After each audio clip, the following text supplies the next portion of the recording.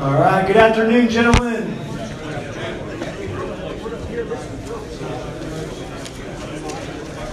Good afternoon. Welcome to Huddle. Any first-time guests by chance today? Brandon, anybody? All right. Okay, first time? All right. All right, let's welcome them, everybody. Let's also show our appreciation to the lovely ladies over here that service wonderful meal every day. Thank you so much. So this is going to be our last week with Demetrius on his series. We appreciate you. We love you. Come on up here. We'll pray for you.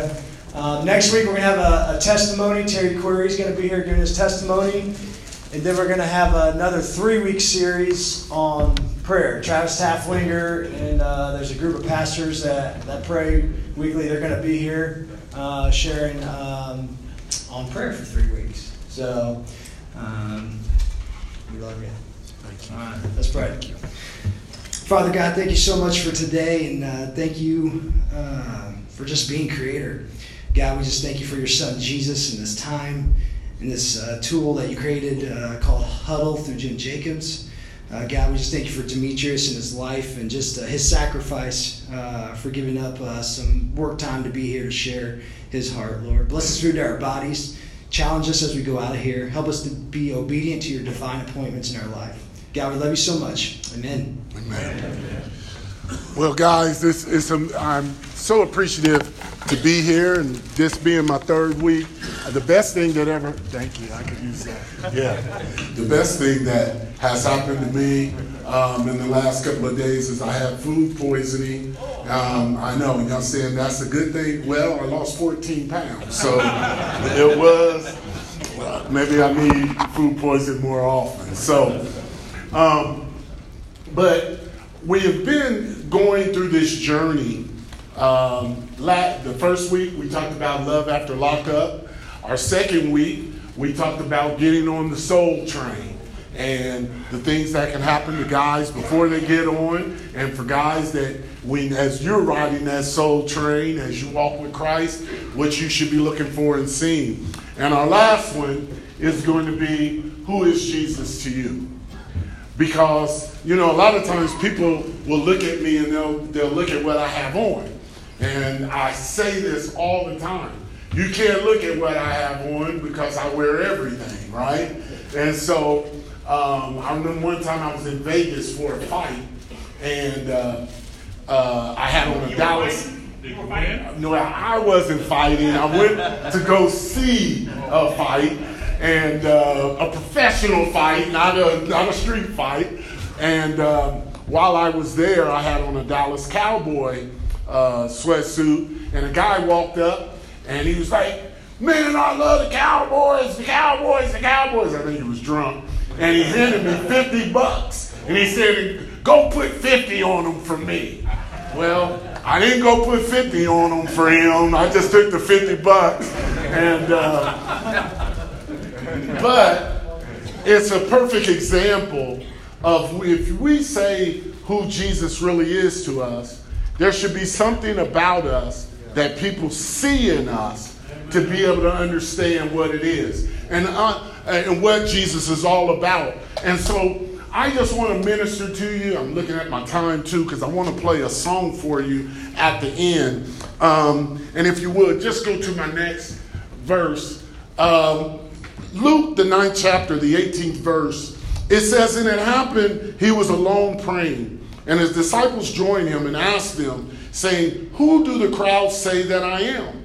They answered and said, 'John the Baptist. Some say Elijah. Others say the old prophets, which has risen again.'" The first thing that you see in that scripture is Jesus is alone. And then the disciples have to come to Jesus. And so one of the things that you can't say that you really walk with Jesus unless you have a prayer life and a walking life. A walking life is important because, a lot of times people say there's an attack on Christianity. There's an attack on Christianity. How many of you ever heard that? There's an attack on Christianity. I want you to understand something. There is an attack on Christianity, but the attack is from the inside out, not the outside in. And you say, well, what do you mean by that? What good does it do all of us to show up for all these huddles, go to church every week, but if you ask anybody anything about you, they say that's the nastiest, meanest man I ever met in my life. And so when we say there's an attack on Christianity, I think the real attack is, what are we professing in our daily walk to show that Jesus really is alive? And so when people have this perspective of who Christ is, they generally get it from other people. When people leave a church and say, I'm never going back to that church again, and trust me, I was a pastor for almost 20 years. And I would call that person up, and they'd be like, I'm out. And I'd be like, well, why? And they'd be like, well, this person said this to me. Or that person said this to me. Or this is what happened when you weren't around. And I start to wonder, well, I didn't say it to you, so can you still keep coming to the church, right? But what happens is other people are influenced by our behavior. And if we're not behaving correctly, why would the world think anything about the Jesus that we say we follow? Because I'm here to tell you something. Nobody in this world is looking for Jesus, Peter, Moses, John, or any of these other people. They're going to be looking right at you. And you are the representation of who Christ really is. Go to my next verse. And it says, but he said to them, but who do you say that I am? And Peter answered and said, the Christ of God.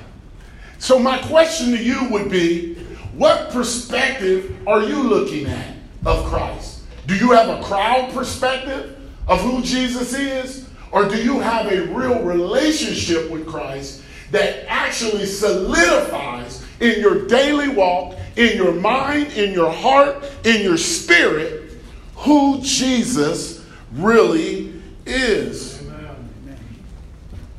You know, I wore this shirt says the head of the table. It's actually a professional wrestler shirt, but I thought it was so neat that he calls himself the head of the table, so I figured when I wear it, when I preach, everybody's going to assume this means Jesus, and it does for me.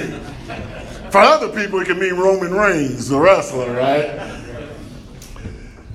But one of the things that we have to understand is, how can we really know Jesus? If he's not performing the miracle in your life right now, if he's not doing the thing that you've been praying for, how can we truly know Jesus? And I would tell you, there is a process in getting to know who Jesus is. And it started when you first got saved. And I'll show you that as we go in the scripture. In John, the 2nd chapter, there's a familiar story of the feeding of the 5,000. And it says a huge crowd followed him wherever he went. Because they saw the miraculous signs, he healed the sick. Now take this into account. They're only following him because of what they were getting and what they saw other people get. Are y'all with me? And so one of the things, it's easy to follow Jesus when he's doing everything you want him to do. It's easy to follow Jesus when everybody is treating you kindly or nicely. It's easy to follow him then. But when somebody sticks the finger out the window when you're driving, I wonder if you are sticking the finger back out at them, or you just cussing them out under your breath in your car.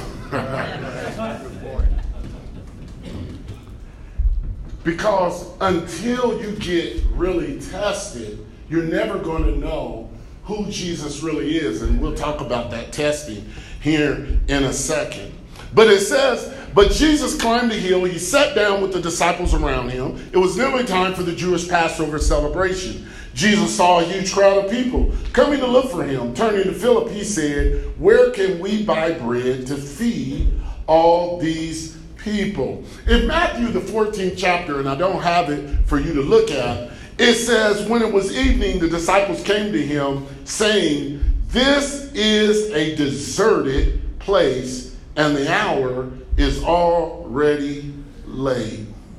One of the things that you have to understand, and I think it's all of us, relationship with Christ can begin in a deserted place. I think that many of it, I've only really met 2 people that told me when they came to Christ, life was perfect. Life was great. And all of a sudden, they decided on that day, I want to give my life to Christ. Life was so great. Man, to add this to my life, it'd be so much better. And I would say those are the rarities of coming to Christ. Most of us came to Christ broken, messed up, hurt, having circumstances completely unresolved.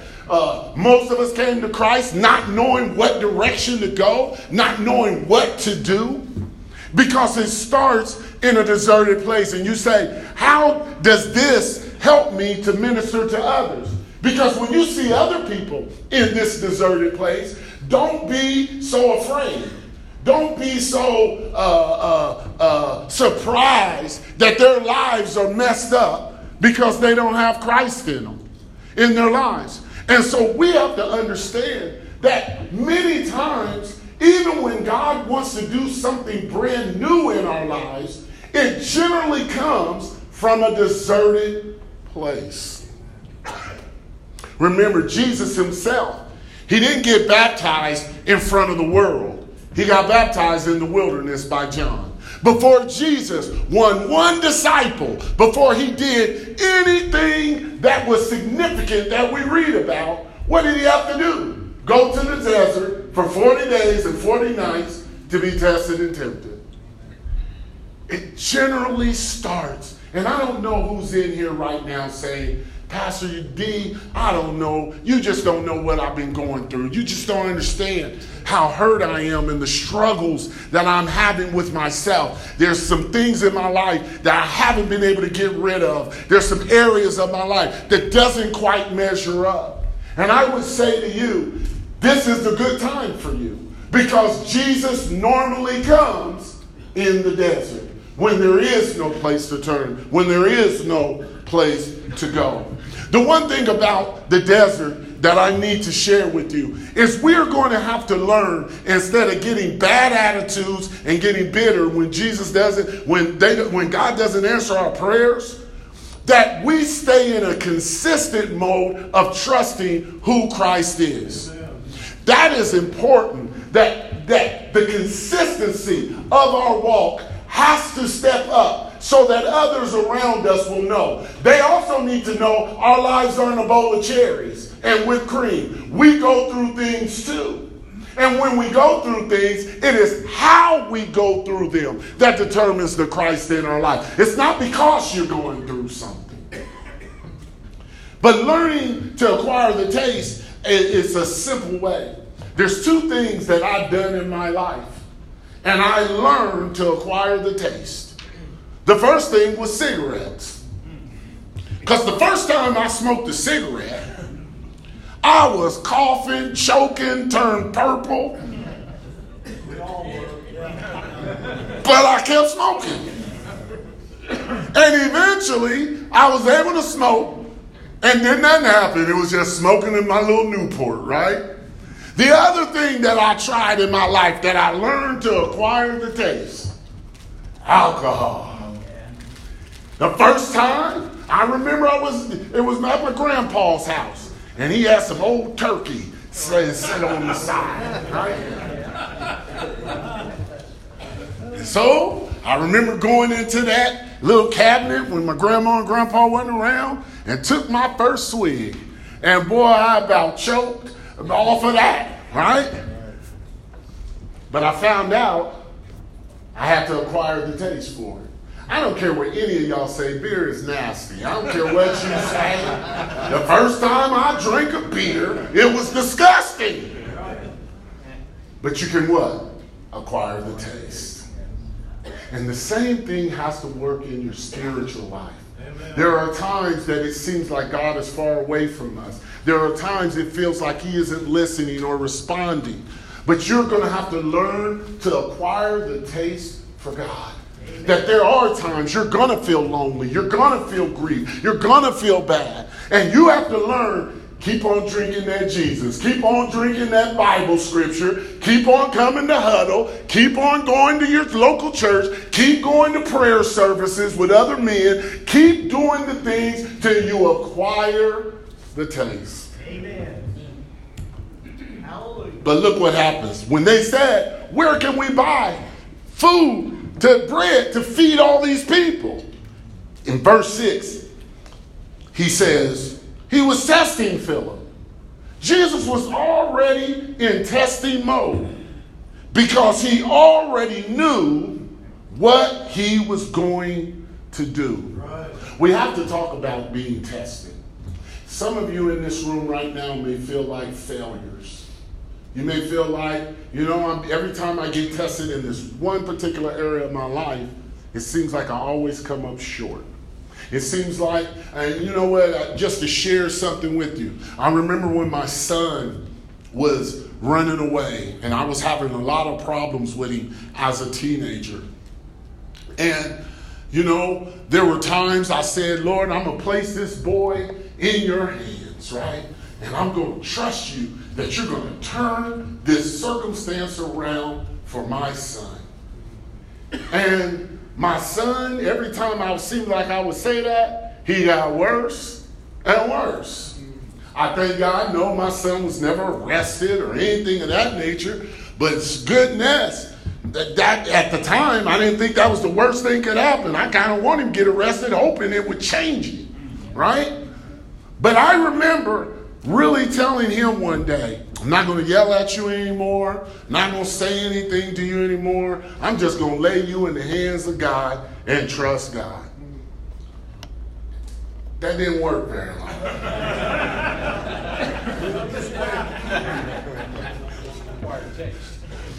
Yeah, I had to acquire a taste. Because I'm telling you, I struggle. And yes, sometimes when people sit around me and they, some words come out of their mouth, they'll look at me and say, oh, I'm so sorry, Pastor. I didn't mean to say that in front of you. And I'm like, no, my son's heard cuss words before. And no, I am not boasting and bragging that I cussed out my son a couple of times. But what I will say to you is this. The truth is, I found out that I was being tested and I failed miserably. And one of the things that we have to understand is, yes, you are being tested, but you are not being graded. And I know you say, but I don't get it. God doesn't test us to give you a grade. He tests you to develop you. The reason why I know this is a fact is because if I take that same circumstance with my son, I got about 50 Fs. Eventually, I got me a C. Eventually, I got a B. And then finally, I figure I won't say I had an A+, but I was A-. There was really nothing he could do to rile me up. But if I take my A-, my C, and my 40 Fs, guess what that is? I failed. It doesn't matter. And this is how you know God's not grading you. Because you may have an area in your life where you failed multiple times. But he's not trying to test you to give you a grade. He's testing you to develop you, because in Job, the Bible clearly states to us, but he knows where I'm going. And when he tests me, I will come out pure as gold. Remember, he's only developing you. Quit looking at your failures as something so horrible. Sometimes the failures show you how much you need Christ really in your life. I think sometimes we get away from really understanding that we need him every day. There's a song we used to sing, I need thee. Every what? Hour. Not every day. Not every hour. I need thee. Every minute. And he said every minute. Absolutely. And I think we don't realize it's not a day, it's not a moment, it is every moment of your life you need him to show up and to show out in your life. Look at verse number 7. But Philip replied, if we worked for months, we wouldn't have enough money to feed them. Go to the next slide if you would, because this is so important. Everybody say, only God can do it. Listen, guys, he never intended for you to be self-reliant. And I know we're some independent guys. Everybody wants to do it on their own. Everybody gets on the internet now to fix on their own, right? We're becoming such a self-reliant people. And God never intended for you to be self-reliant. He don't want you to be self-reliant with your kids. He don't want you to be self-reliant in your marriage. He don't want you to be self-reliant on your job. He doesn't want you to be self-reliant with your finances, because many of us in this room have found our finances is not enough. Because you can have all the money in the world, but if your life, your spiritual life is messed up, you'll blow it all. You'll mess it up. It won't matter to your kids. It won't matter to your wife how much money you made. It will matter how much you depended and leaned on God. That's my God. Yes, sir. It is. Go to the next verse. But look at what Andrew, it says, then Andrew, Simon Peter's brother, spoke up. There's a young boy here with 5 barley loaves and 2 fish. But what good is that with such a huge crowd? Man, this one is a trip right here. Because this scripture, not only do we hear Andrew, we get to find out his lineage, Simon Peter's brother. We get the names and details of the relationship. But here's something that you need to know. And then he says, but there's this young boy here. We don't get a name. We don't get a detail of what brought him out there. We don't get any of these things. And yet, Jesus is ready to use the least likeliest person in that setting. One of the things that is difficult for us to understand as we walk with him is you have what people need. You think that you don't have what people need. Having what people need is not based on financial status, what kind of house you live in, what kind of car you drive. I see Rex over here. I'm still waiting on my Escalade, brother. And no, I want a blessing. I don't want a deal. I got to tell you this story. Years ago, and it's had to be well over 10 years ago, I meet Rex and I was having some truck problems. My truck was breaking down and I needed a new truck. And just so happened Rex was around and he heard, that I need a new truck. And Rex handed me his car and he says, hey man, come see me. He's like, I'll give you a deal. And I looked at Rex and I said, I don't want a deal, I want a blessing. So I'm still waiting on that blessing. It's 10 years later. You can still do it. I feel the Lord is speaking to you right now. Keep praying. Keep praying and walking, right?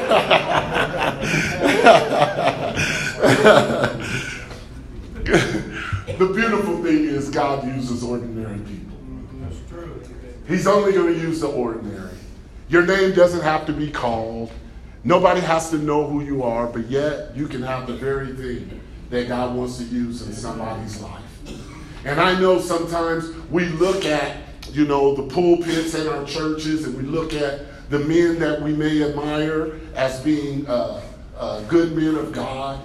But the truth is, God chooses the ordinary. It's not a matter, I think that there is a gift and talent in what I do, and I'm grateful. I feel like when I get up, he's using the least likely. I don't think that I would have been here if it had not been for God. As a matter of fact, I know I wouldn't be here if it had not been for God. I know that for a fact, as I pastored, I'm the only black pastor in Kokomo to ever have had a majority white congregation. That's not because I was so great. I went through 10 years, there wasn't 15 people in my church. And there was a lot of pain in that, a lot of struggle in that. Almost lost my marriage in that. But he uses the least likely. And even though, if you looked at my first 10 years of pastoring, you'll see a lot of F's. A lot of F's. Didn't pass, didn't pass, didn't pass, didn't pass. But that's the beautiful thing about our Savior. He's the only person I know that will walk into a room, have a beautiful china closet of china sitting there that he could use. And he goes and gets a dirty, filthy plate, and he decides to have his meal on that plate. It's the only person I know would do that.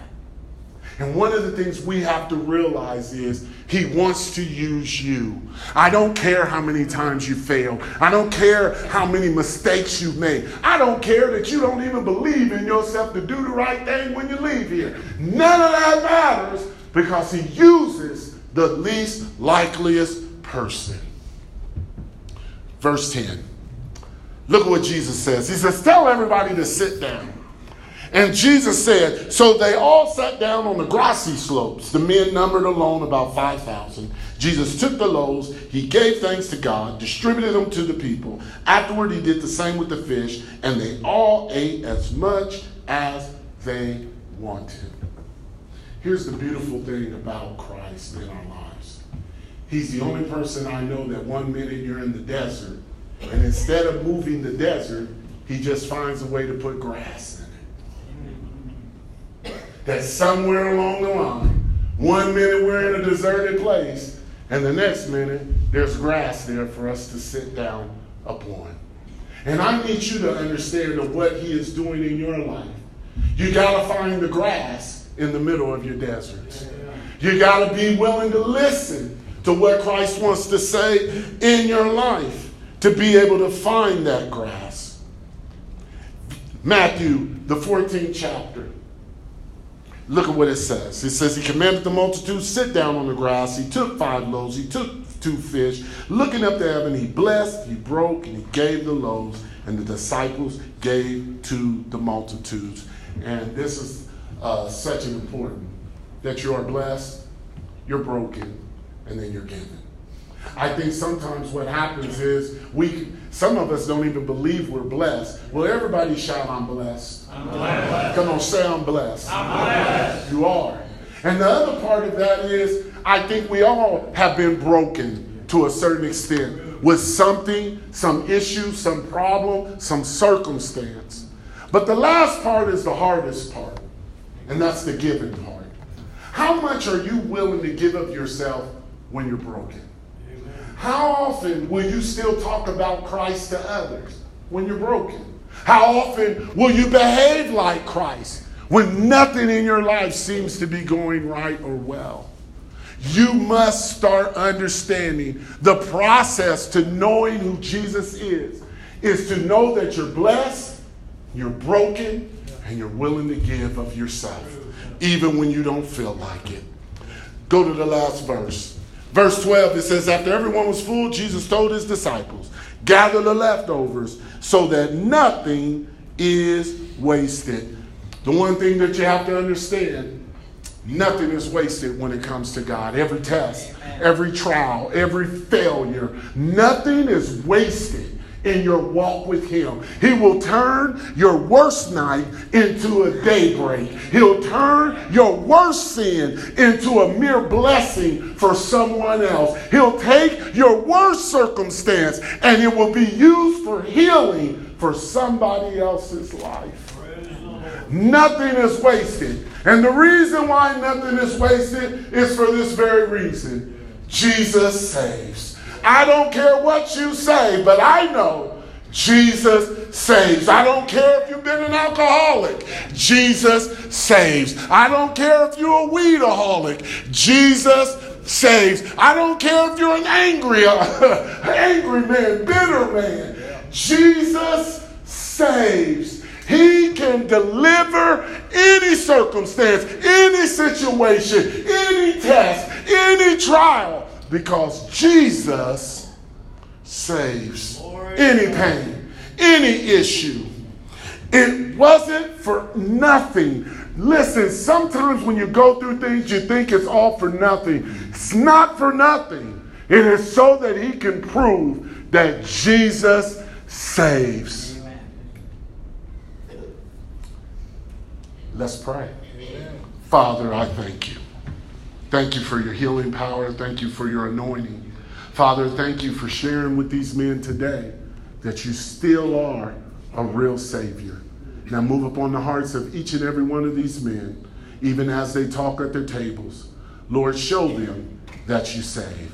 In Jesus' name, amen. If you would play that song, and you can play it, yes, play that song. I got 5 minutes. Play that the next slide, if you would. Go to the next one.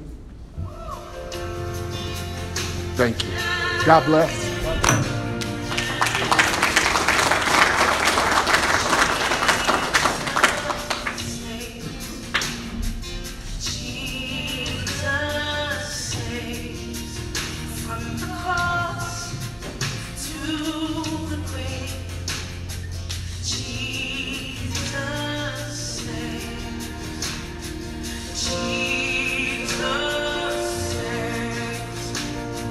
Jesus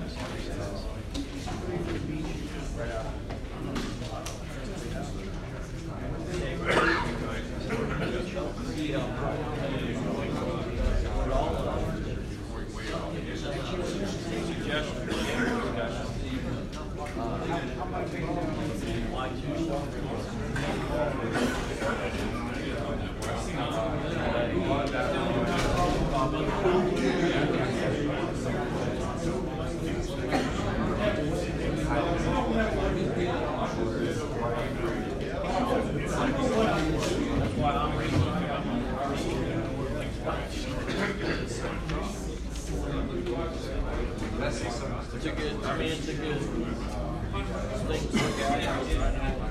Me for myself, I'm like, the biggest thing for myself.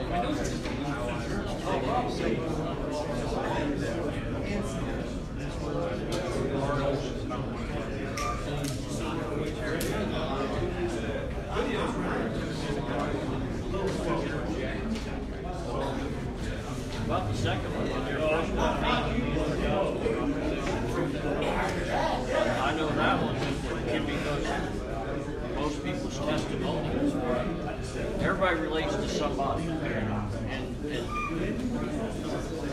when you go through something, people watch your attitude. You go through it, and if they happen to go through the same thing, well, you handle it really. That's the way I want to handle it in this situation. So yeah, that one I believe is right. I know I had a couple of injuries that were quite bad for me, but I have two friends that are in wheelchairs.